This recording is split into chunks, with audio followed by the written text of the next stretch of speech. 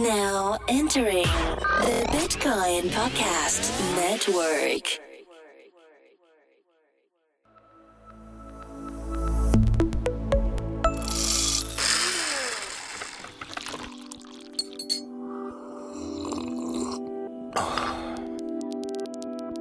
Welcome to the Block by Design podcast, where we explore the power and process behind design for Web3. We'll guide you through the immense challenges faced in Web3 and how embracing the right design methodologies helped overcome these blockers. I'm Reem. And I'm Akil, and we are your co-hosts. Thanks for joining us for the second episode of the Block by Design podcast. For my inaugural episode, I'm very excited to have along with me today Sarah Mills, the head of design at ConsenSys. So for those of you who might not be too aware of what ConsenSys is, I would personally categorize it as one of the largest experiments and outlays of resources when it comes to venture funding, incubation, and product development in the blockchain space. Sarah, I'm really excited to have you join us today to speak about distributed design in the Web3 ecosystem. Please start off by telling us a little bit about yourself. Hi, thank you for having me. So I'm Sarah Mills, and I am in North Carolina in the United States. I joined ConsenSys over 2 years ago, and before that I was at IBM Blockchain.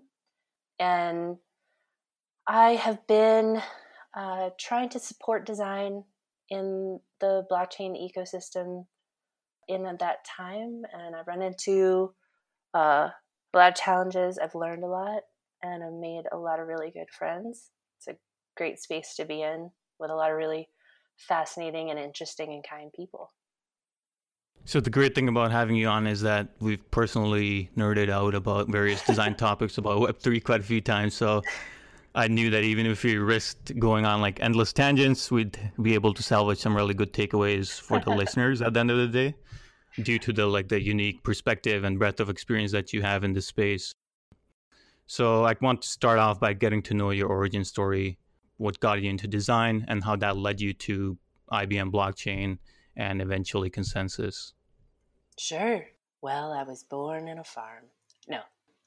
I actually majored in art and found that I wanted to eat. And so I started taking design coursework and got a job back in the dark ages doing scientific publishing. Wow.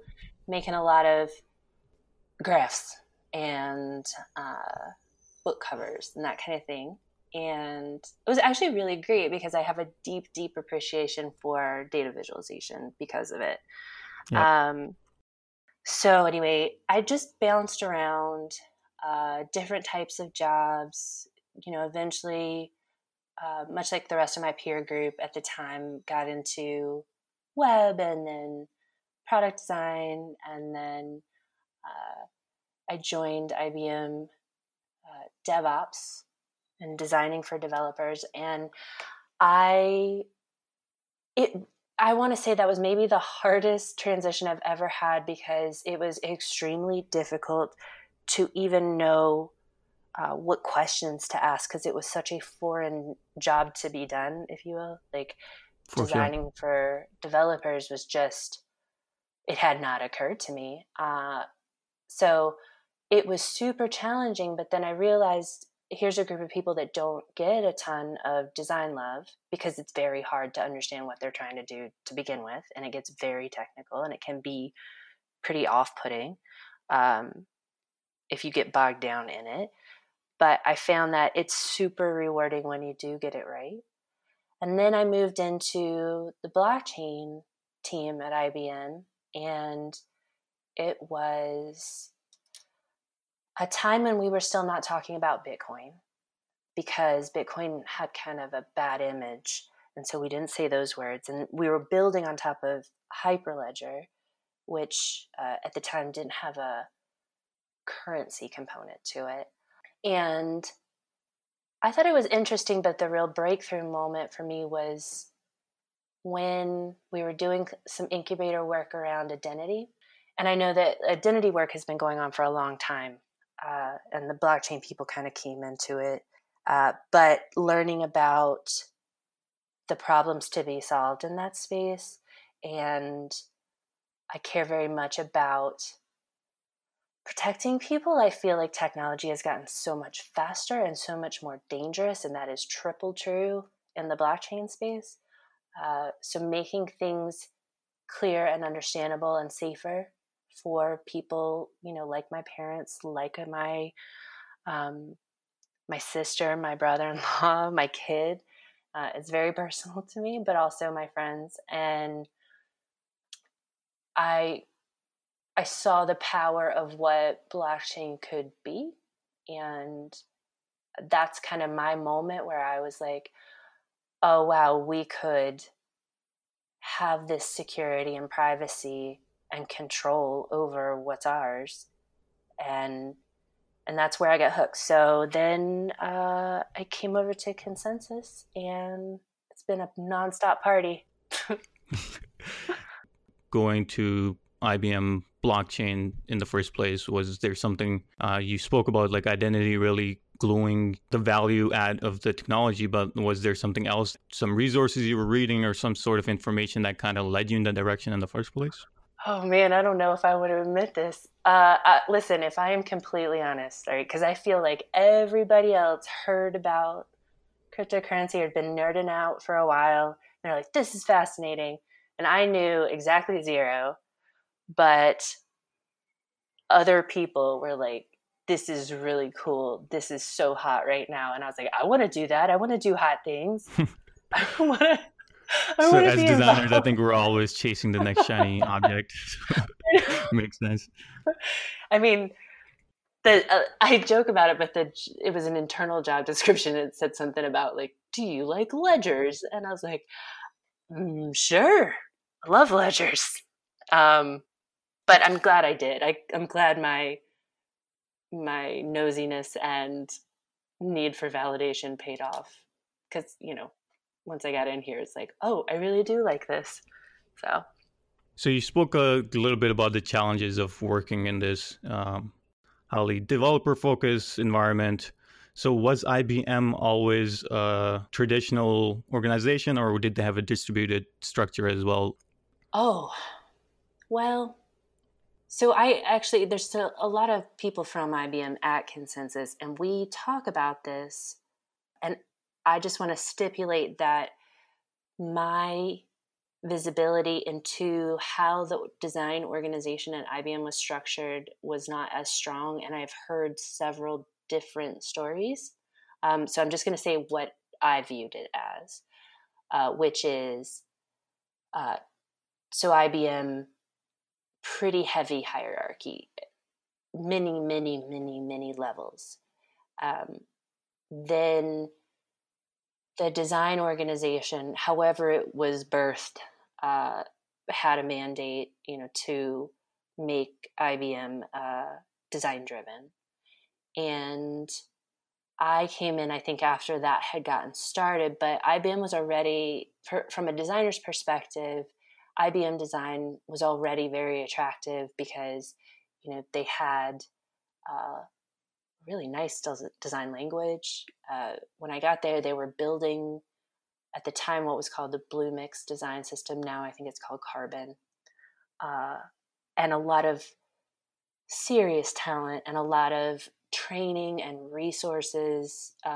So the design organization, however it was structured, like whoever they were under, was amazing. I think how they were doing it was, if you were a business unit, you were special, like called a Hallmark program, then you would be granted design headcount. So it was a privilege to get a designer.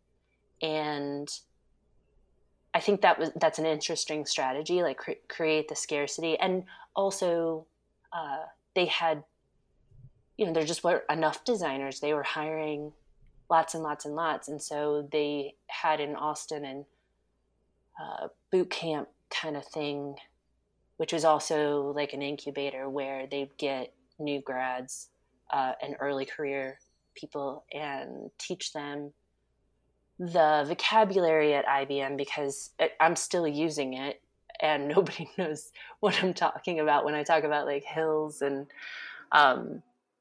no, other people say things like epics or that kind of thing. But so it's a different language, and the design thinking program was really good.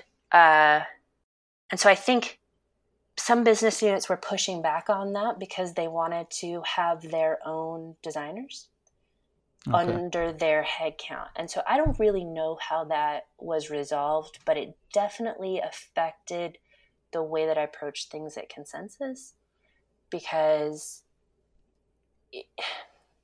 I saw the damage that can happen when a team feels like a person is allocated to them and can be pulled away at any moment.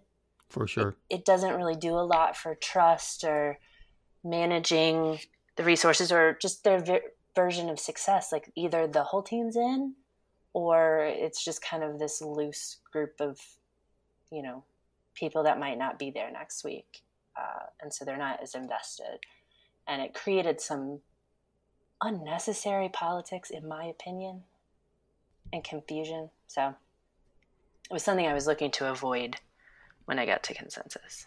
So as I mentioned, Consensus is mostly a decentralized organization with a lot of different projects under its umbrella. I've personally had a lot of experience working in decentralized and distributed work environments, and it seems to be naturally crossing over to different industries and professions. But this actually might be a new concept for many people entering the space or who haven't had the opportunity. So how would you categorize a distributed design team? What do you think are some of the value adds of working in a distributed nature versus regular traditional design in-house? Okay, so the difference would be if you're on a team, and I'll just use like a startup team as an example, right? So one designer or maybe two tops at an early stage startup, but you're all co-located. So the benefits, you get to see each other's faces. The amount of miscommunication is not as high because you can hear people's tones and see their expressions all the time. You might get free snacks, but I'm also going to go on the assumption that you're most likely in San Francisco or New York to get the collection of talent that you need. It's going to be highly likely that you're going to have to live in a high-cost city. Yeah. And so distributed means ideally, the only thing that I have not figured out how to overcome is the time zone thing. So teams have to kind of agree on what time zone they're going to operate in. But people are... Sorry to cut you off there. Sure. Maybe let's backtrack a little bit about what do you think a distributed design team is, and then we'll go get into like the challenges. Oh, okay. Sure. So there are a couple different models of like design organizations, and I first modeled a distributed, decentralized design team after something that is called a centralized partnership, meaning that designers were the lead designer on their team and they made all decisions as far as that. Nobody was going to come along behind them and check their work or do any kind of managerial things, right? So the centralized aspect was only if they needed help and then quicker access to things that we know that they'd need. So more of a funded community, maybe. And then also I feel like the centralized aspect of it is my job leading design. The biggest job that I have is making sure that the talent coming in is the best that I can get. And so that is the centralized aspect of what I've been doing. However, the difference also is that with a distributed team, with a decentralized team, they're kind of on their own. and have to ask for help when they need it. But I think it is just like many things in blockchain, the responsibilities shift back onto the individual. So an example would be things like burnout, right? If we were all co-located in a centralized traditional organizational format, I would be able to see people if they were getting burned out. They would also have an office to physically leave.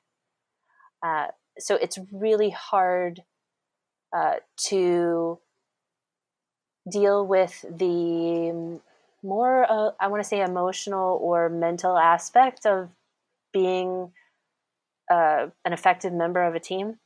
And so people have to watch themselves more. They have to take more of what a manager would be doing for them back on themselves, right? So advocating for themselves, giving themselves permission to stop working, prioritizing their work. Like there's nobody there to do that. So it's much like being a freelancer in a way, right? But there are a lot of things that are better if we're all banded together, initiatives and things that everybody wants and needs, and is cheaper if we get it in bulk, right? Like something like software, or things that I can do to make people's lives easier as designers. So what are some key indicators of, let's say, if you're interested in working in a distributed team, or from your end, if you're looking to hire individuals, what are some key indicators or some challenges to realize, hey, this is a good fit for me? So one of the questions that I usually get from developers is like, hey, we don't know anything about design. How do we initially know what a good designer does, what we should be looking for, and how do we know that we're providing them with all the resources and all the mental and like physical needs that they have as far as a good work environment? Would you have any recommendations in that regard?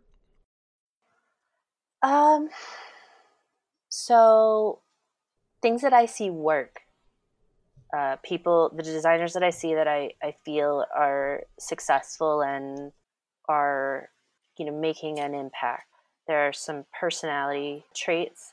So there's a high level of emotional intelligence and over communication, a high level of intentionality. And this is something that I'm not super great at, and I've had to really work at it. When you're all in the same studio or in the same space, and there's many of you working on the same project, and there's somebody, that's a manager, there's a hierarchy, you get a little lazy about, that's unfair. It's not lazy. It's just things organically happen and you don't have to think about them. For sure. And when there are just things that have to happen in design teams and groups, like critique and mentoring and sharing of information, learning about new tools, improving a process, all these things of healthy design organizations. And you just have to get really intentional about it and really pick apart what is not happening that when everybody is distributed, what's not happening naturally, and schedule it, or set reminders, or do virtual, workshops, that kind of thing. Other behaviors that I see, people that are very curious, they say good designers are, I don't know who says this. Maybe nobody says this. I say this. Being super curious, like asking really good questions, because and that's maybe more of a researcher aspect, but I think that every designer needs to have that ability to deeply understand something, and you only get there if you're asking really good questions and you're brave enough to ask those questions.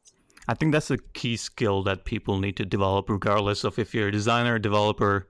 If you want to add value to the work you're doing, you need to be really open about the questions that you need to ask and be forefront with that. I think an ability to deal with ambiguity. The people that I see doing pretty well come in with an agenda. So they seek out advice and they seek out critique because they know that that is the heart of good design.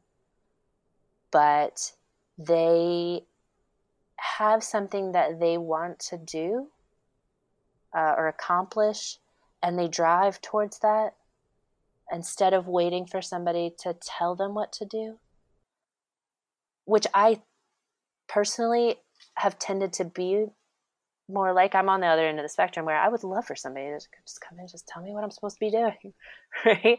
And I've had to really push myself to go, well, what is the end goal here? Well, what could this look like? I'm going to ideate, but I'm going to push myself to come up with 5 ideas instead of just 2. And, really self-drive and not lean on the other people on your team to tell you what the goal is or what the idea is, or it's to bring your own stuff to the table and then negotiate with your teammates. Conflict resolution, that's to everybody, though. That's in everything. I would say being a huge nerd kind of pays off. People that fall down rabbit holes and deeply investigate things and mess with them. They're very experimental people. They're not afraid to mess something up. They'll just, put their little hands in it and just, I want to know how this works, so I destroyed it. Sorry. But they've learned more. Yeah. So just touching on that. People with passports, they also, that's a lot of travel.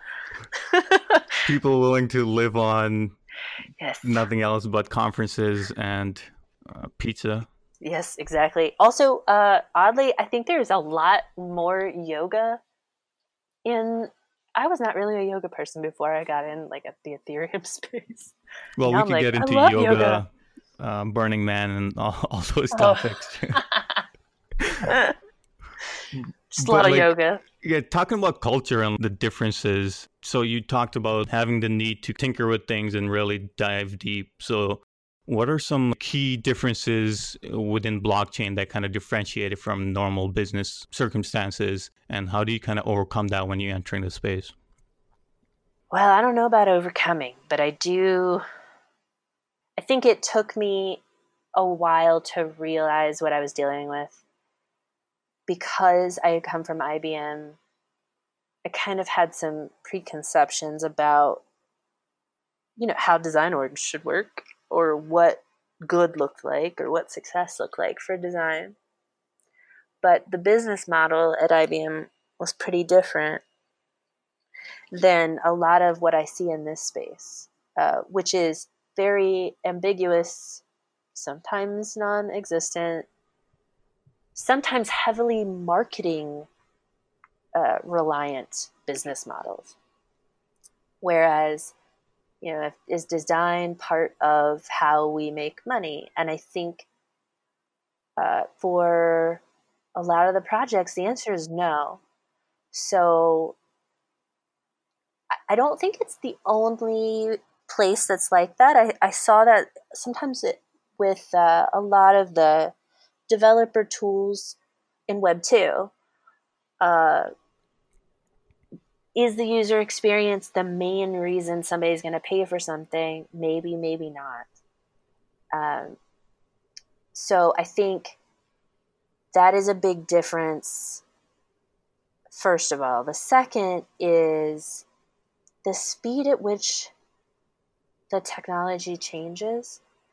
I think there's a set amount of time that it takes somebody to learn how something works. And then there is only so much space in people's heads and space in the time that they have day to day to keep up with the rate of change. And I think it stresses some people out. Some people really love it. Some people ignore it and they'll learn about it if it's really, really, really, really important. But I think, for example, the way that MetaMask was over, more than 2 years ago versus today, and how you can interact in your browser or on your phone is vastly different, right? Your options you've got a lot more options now, and some of them are really cool. So would you like to tell some of the listeners what MetaMask is if they're not too familiar with it? Well, I'm going to screw that up. MetaMask, let me just Google it real quick. Maybe we skip that question and go back to your... No, I know what MetaMask is, but I was like, well, and maybe is it a wallet? No. The bridge that allows you to visit the distributed web of tomorrow in your browser today. That doesn't sound like you're reading it off of QCard or anything at all. Definitely not doing that. So MetaMask is a browser extension, but also they now have a mobile wallet. And I don't know what the numbers are now, but it is primarily what we use at Consensus to connect the user to the blockchain. And the interactions are very confusing still because, and I know that team works really hard to understand what is needed and keep people safe and make the experience as seamless as possible. But there are some just struggles that people have. And it's not just MetaMask. It is, I seem to have this extension open, but also 2 modals. And oops, now the extension is lost behind this window and I can't find it. And is the transaction still going? Because I don't know, where is it supposed to tell me what's happening? And maybe it stopped. Should I speed the gas up? All of this kind of just extra work that makes just the stuff that Web 2 people take for granted. Like, all you have to do is just sign up, the end. But also kind of nice because there's so many things that we can build without ever having to store anybody's stuff. We don't have to worry about somebody hacking our email distribution list or our, passwords or any of it, which I think is pretty nice, actually. So another thing about the business models is that some of them are not, the intention is not to make money, right? Especially at Consensus, the mandate still is to support the ecosystem growth, make the developers' lives as easy as possible, help designers make the best decisions, help teams market their stuff better. The other aspect from a design perspective, with the ambiguous business models, with the not being exactly who the persona that we're solving the problem for is, it gets harder and harder to make assumptions, right? So when you're getting an idea off the ground, you take a calculated risk about how many assumptions you're going to make, how many experiments you're going to run. It gets very difficult because there's not a lot of past behavior to base assumptions on. And as some other people have mentioned, it's difficult to talk to a lot of the users because of the need for anonymity, right? And it's difficult to get a ton of data about usage because we respect the anonymity. So one of the biggest challenges about building design is, instead of putting a ton of weight on visual design and polish and motion design and tiny little interactions and micro interactions, I put my chips on the research and design thinking squares. because we need to understand better. If anybody's going to adopt any of this, we have to deeply understand some fairly nebulous things and some fairly hard to find out information. And once you get that information, you have to synthesize it, and you have to prototype, and you have to build your experiments and reincorporate what you learn back in to the product. So that is why I focused on getting those capabilities built up. Sometimes I feel like I was a little early with it, and I should have waited until people were like, oh, we need help making this business decision because we don't have this information, or, oh, our team is struggling to, make these decisions or prioritize. But I think it would have taken me a while to get those people hired. So I'm kind of glad I went on and did it. But it's made a big difference. And so I think people maybe overlook those capacities. So you talked about design thinking and really honing in those resources for your different teams.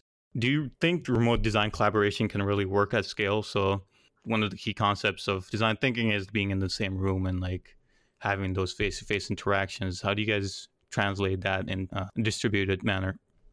Well, so this is actually one of the things that I am the most excited about, because if you really think about it, the times at IBM where we would have a workshop, right, and everybody would be in the same place, you had to get food catered, you had to reserve the space, you had to make sure that you were constantly photographing the sticky notes and the sketches and all of these things, right? It was a lot of overhead for an activity. And now, actually just the other day, there was somebody in Asia who was going to need a workshop, and it was like, oh, we'll just set up the Zoom call and the mural and do it. The people that, I should be clear, the people that I hired specialize in remote facilitation, and it is an absolute art form, but there are a lot of things that you can learn from them. Normal stuff like time boxing and establishing rules up front and agreeing about how you're going to proceed. But using, I know this sounds like a commercial, but Zoom and then Mural together is, to me, so much more comfortable than having to go to a room and ideate together. So could you pitch what Zoom and Mural is for the listeners? Yes. Okay, so Zoom is your video conferencing software, but one of the things that I just found out maybe 6 months ago that they do, I did not know that this was a capability, and it blows my mind. So when you're ideating in a room together and it's a large team, often you break off into smaller groups, ideate on a problem, and then come back and play back your solutions to the group. And there is something very important about distilling your ideas and telling it to somebody else that helps you refine and edit. Yep. It is that behavior, but it's very difficult to do on your average teleconferencing software. Do you make people just join another meeting somehow? And then how do you get them back and all this? And Zoom now lets you, the owner of the meeting, divide people up, put them in another room automatically, even play music. Wow. And then set a timer, and then everybody comes back into the main teleconferencing room when the time's up. And that was mind-blowing to me, because it really solved a major problem about groups in workshops. The other tool that sounds utopian, because each time I get on a Zoom call, I'm still we're almost in 2020 and I'm still asking if people can hear me. I know. And it's not without its like glitches, but I'm gonna save. I can put up with the glitches for the amount of money that I save For for the sure. same outcome. The other tool that we use, although some teams have been switching over to real-time board, or I think it's I, called Miro now. yeah, no, I think they Yeah, just recently rebranded to yeah. Miro, Miro. But we use Mural, Mural, uh, just because we're used to the capabilities and the features.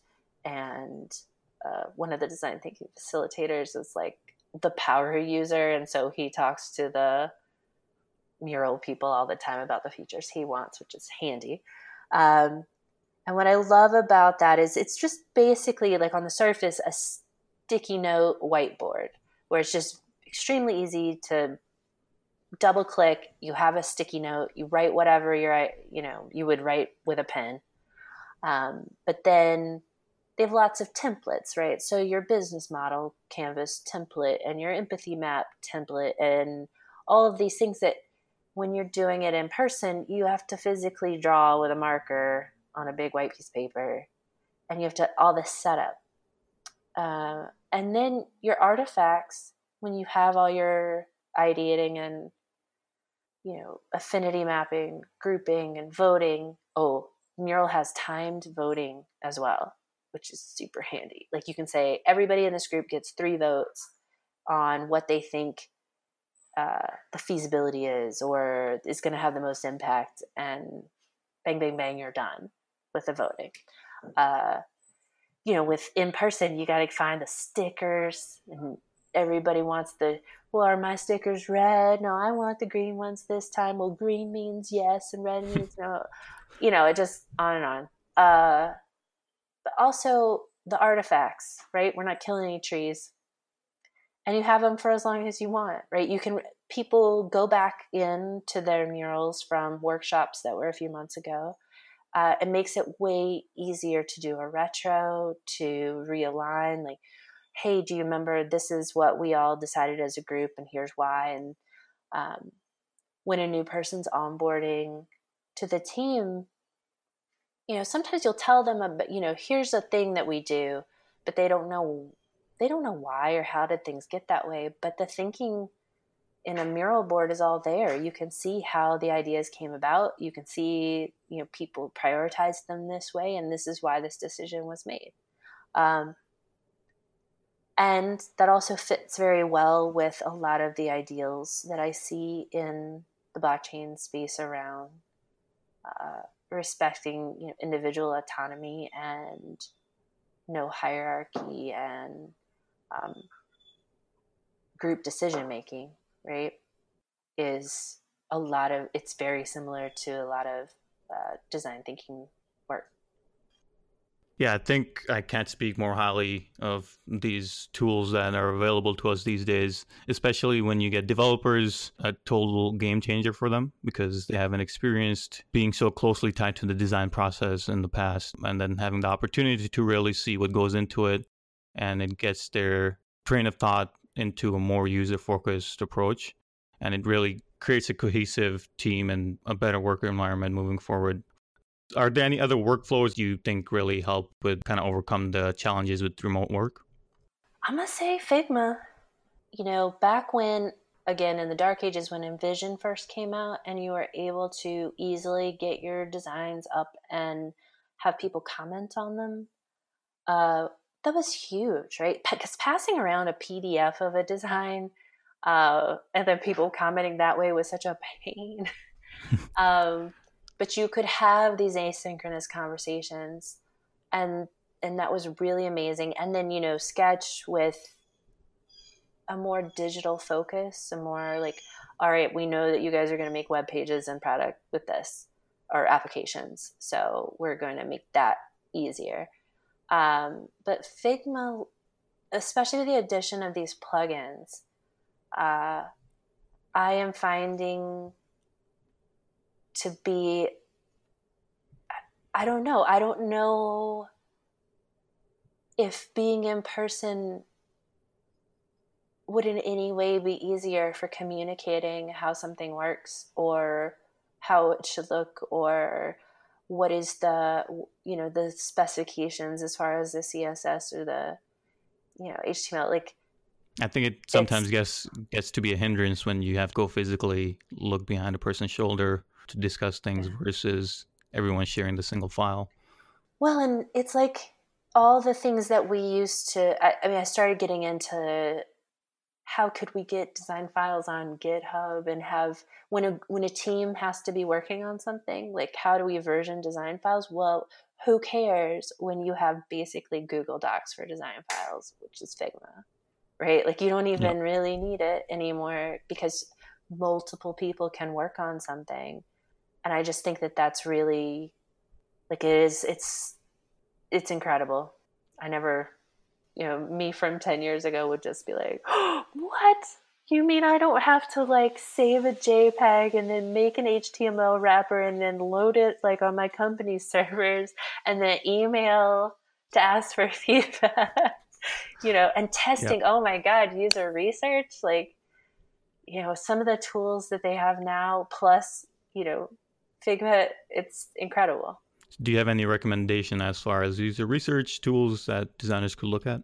Oh, heck no. You need to talk to one of the researchers. I'm not going to say crap about that. Okay, perfect. I just know that, like, being able to record and get a transcript after, seeing the user's screen and their face in the same recording is, like, that's so cool. And you can get to so many more people instead of having a, dedicated spot in your building where you watch people through two-sided glass two-sided glass. Like, you don't have to do that anymore. And no more need for one-way mirrors. I mean, maybe there is. I'm sure there is some product that needs that, but like, I just think so many more things are possible. So I think one of the key things for any team is the ability to have trust and clear communication. What are some resources or tools, especially working in an environment where people are living in different time zones, have different lifestyles? How do you schedule, especially in the crypto space, there's a lot of communication channels that we use, whether it's Slack, Telegram, Riot. So is there a process that you could have put in place for not only Consensus, but then individual products themselves to kind of facilitate that? Sure. So obviously, at Consensus, each team does their own agreements. So it is different for all of them. But I think the key thing is just having agreements, right? How many teams have you ever been on? I haven't been on that many teams that agrees from the outset, this is how we're going to communicate. This is how we make decisions. This is the behavior that's acceptable. This is the behavior that is not acceptable, and just makes the rules out for, from the outset. So everybody knows how to operate and work with each other. That being said, I think for communication, I think there are some just etiquette things, but here, what has happened pretty naturally is, like, if it's really important and it's more permanent, not ephemeral, information needs to be in an email. Slack is for short, real-time conversation. A lot of this stuff we have to remind people all the time that to assume the best. Don't read emotion into a text message or a Slack message that isn't there, right? But on the other hand, do your best to communicate politely and succinctly. And I think when conflict comes up, stop communicating that way.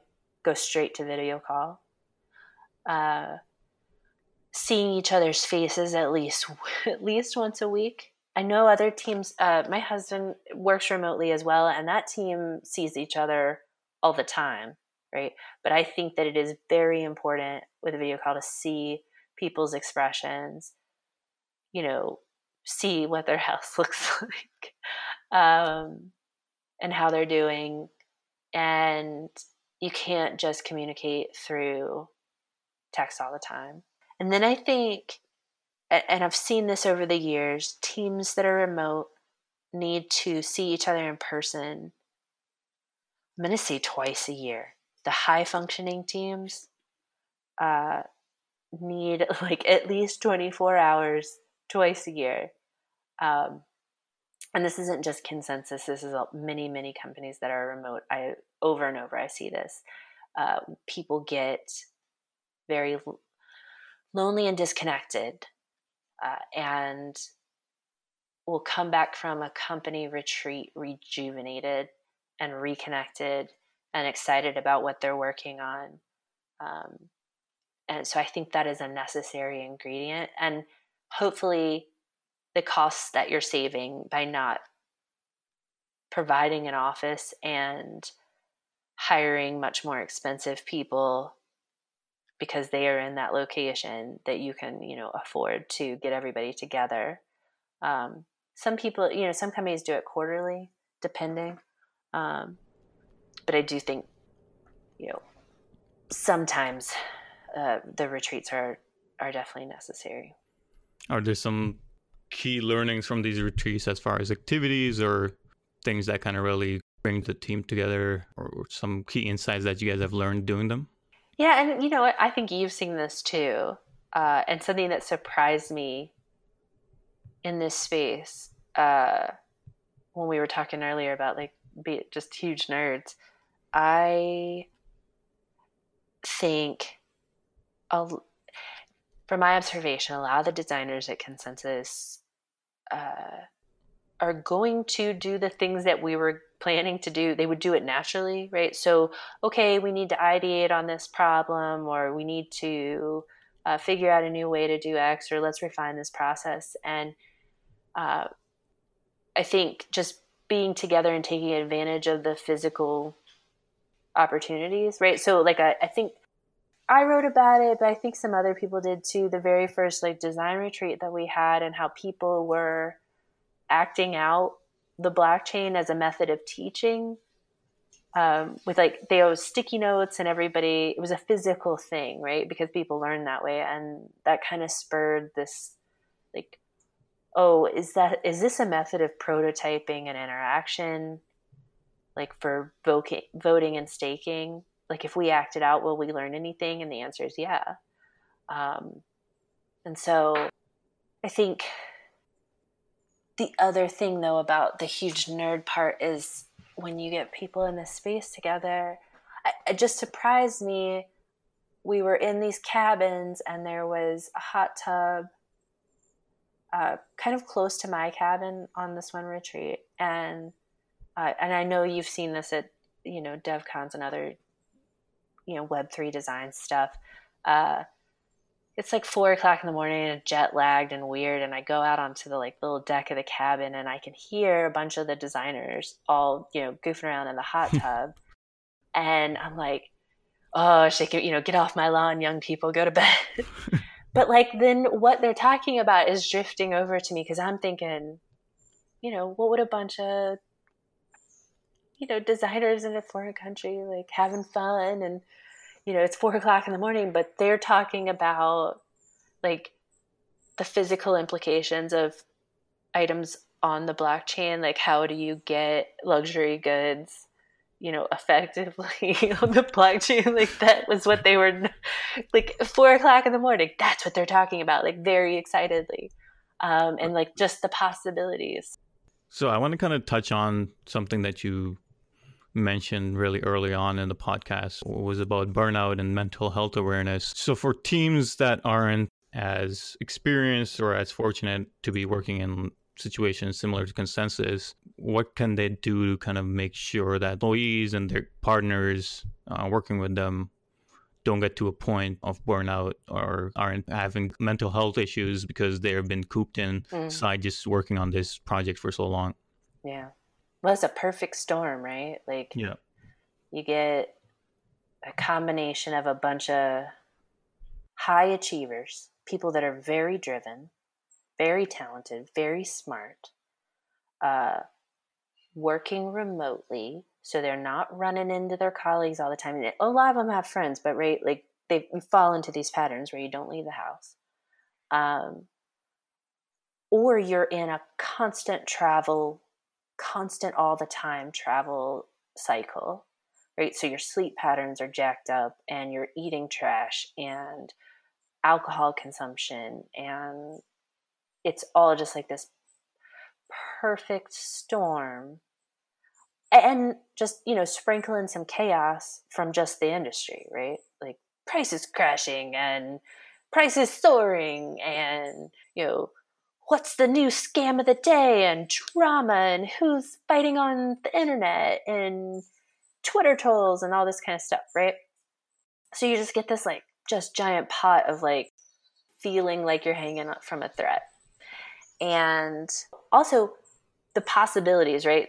I think that is the biggest driver, is people are so excited about what they're doing. Yeah. It's just too exciting. It's nothing bad, right? Like they're not being bullied. Nobody's forcing them to work like super long hours. They're doing it to themselves, right? So they can't point at another person and be like, oh, I've got to get away from this person because, so you have all that. And I know that it makes me sound super mushy to be like, oh, I really care about people's mental health. And the truth is, like, it is a fine line, right? If you have an HR person, you can't talk about that kind of thing a ton. And yes, I do care about people, but this is a business problem. If you are not modeling and encouraging healthy behaviors, right? So something like, all right, as a team, we are going to agree on what our working hours are. And then everybody's going to set their Slack to sleep. Nobody's going to get pinged after hours. You have to go live your life and get away from this, right?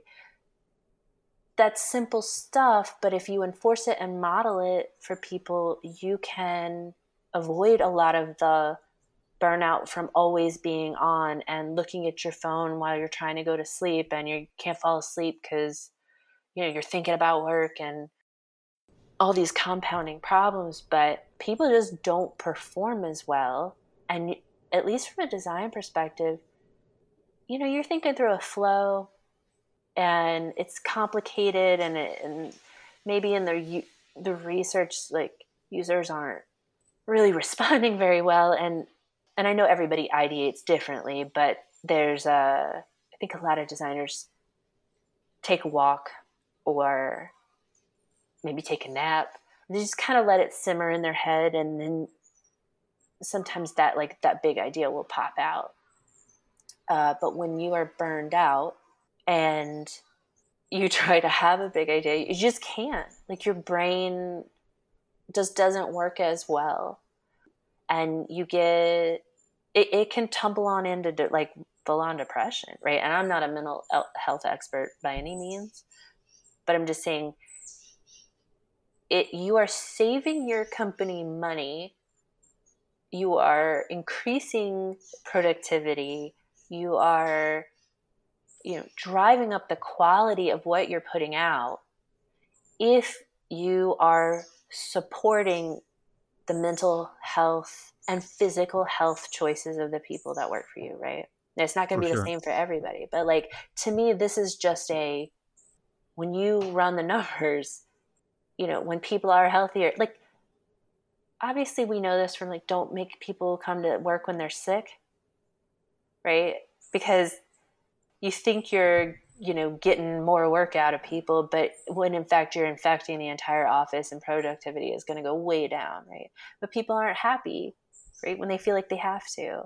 So I just think you have to check in with people. You have to be serious. You have to be intentional, because it is physical health as well, right? Yeah. Like, so I don't know. I just think that designers in this space are super prone to it because of this perfect storm of factors, and I haven't solved the problem yet, but I think a lot of it is just saying this is normal. And if you are having a hard time giving yourself permission to make boundaries, then we'll help you, right? Like, we will help normalize that so that you don't feel guilty about it. Taking the time that you need, or turning off at the end of the day, or not going to that 8th conference that's a 14-hour flight away, right? For sure. So you touched on having check-ins. Do you guys do any one-on-ones or mentorship? What's the process in place? Okay. So I used to have one-on-ones with everybody.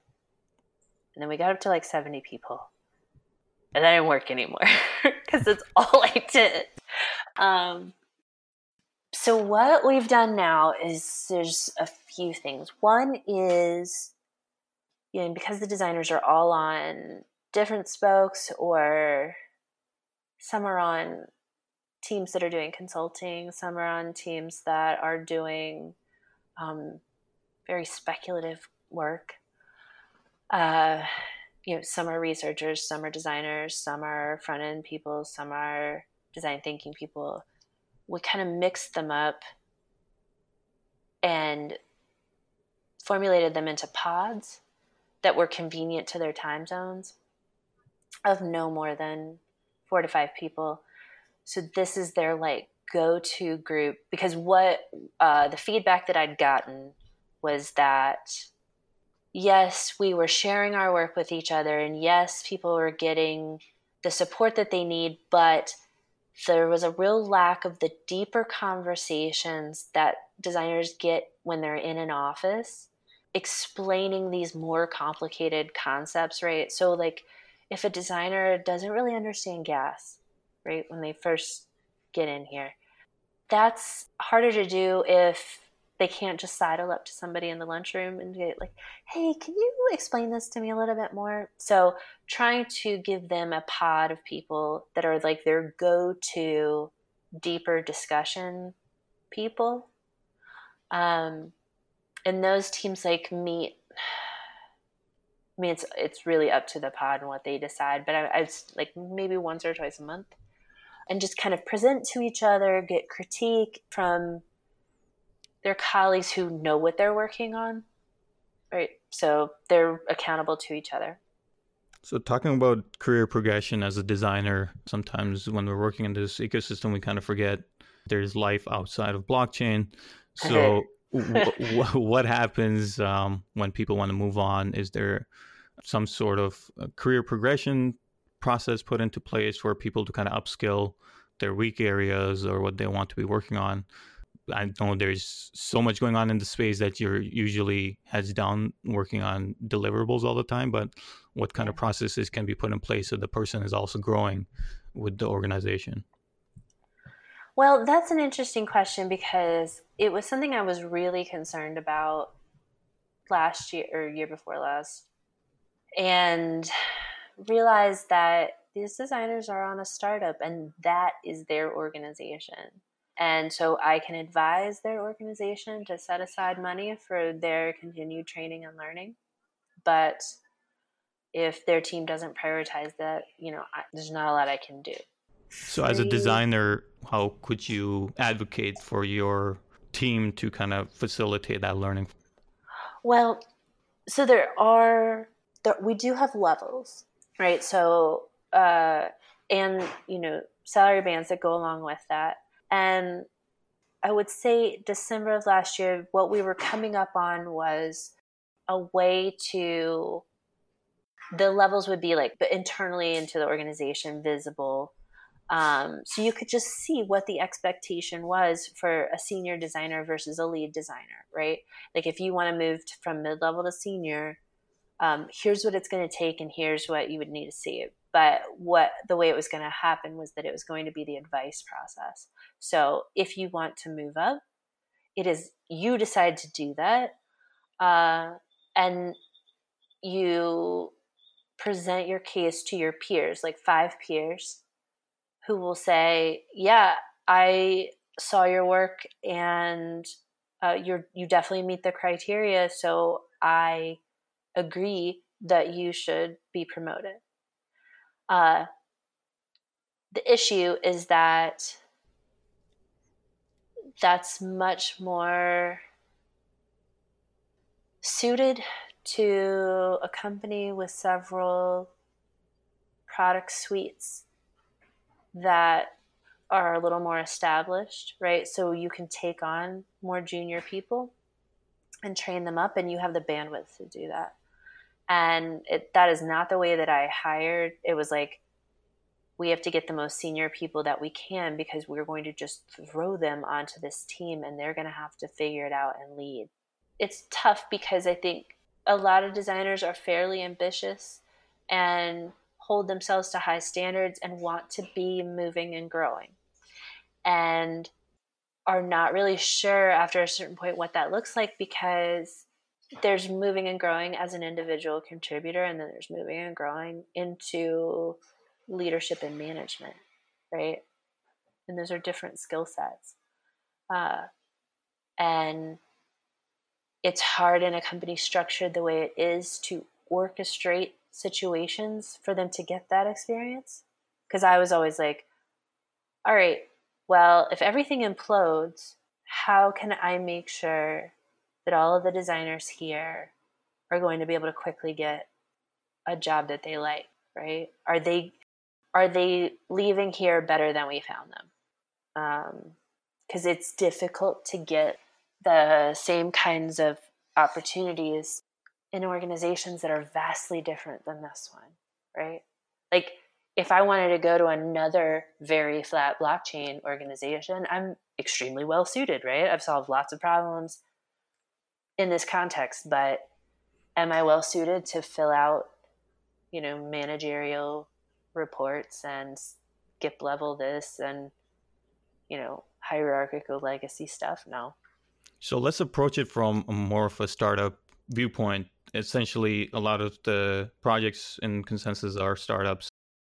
So how do you scale a team within that startup? Like, what are the big hires you should be making initially? What should you be looking for? A challenge with design is most people don't realize the intricacies of what designers do and what different job titles mean. So should a product designer be designing your stickers and your pitch decks, and what that means for the people coming into the organization? I go back and forth on this. I think designers have gotten a little precious because, and I don't know what the right answer is, because do you want to be making stickers for the rest of your life when you really want it to be, leveling up the user experience of the product, right?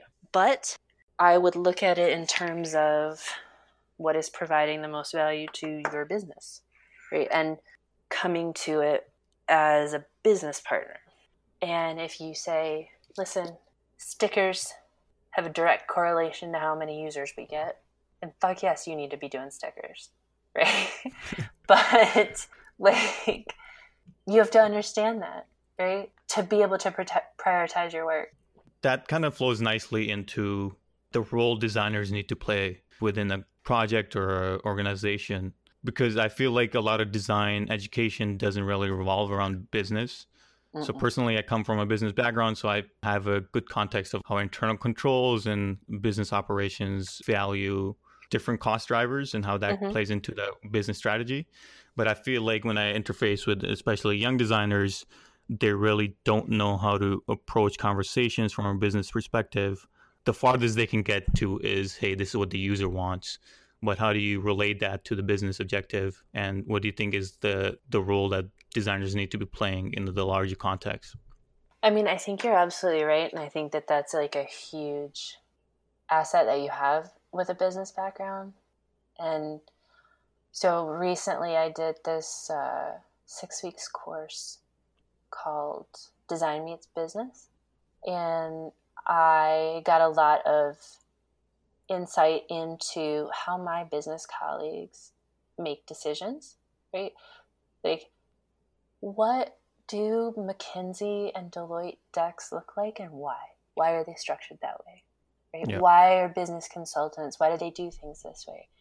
And I think a lot of designers would understand, hey, you need to understand how the technology works, or you cannot design for it, right? You need to be able to talk to developers and engineers in their language if you want to, get anywhere. And I think you're absolutely right. It is the same for your business colleagues, right? You need to know if they're doing their job, right? Are you guys, and this is Ryan Rumsey's line, but are they using math? And if not, how can we help them to use math? But if you can't map everything that you're doing as a designer to how it supports the business, how do you make money, or whatever your goals are, then you're gonna be pixel pushing and needlessly polishing for the rest of your career, right? There are a lot of skills I think that designers need, and it's changing a lot.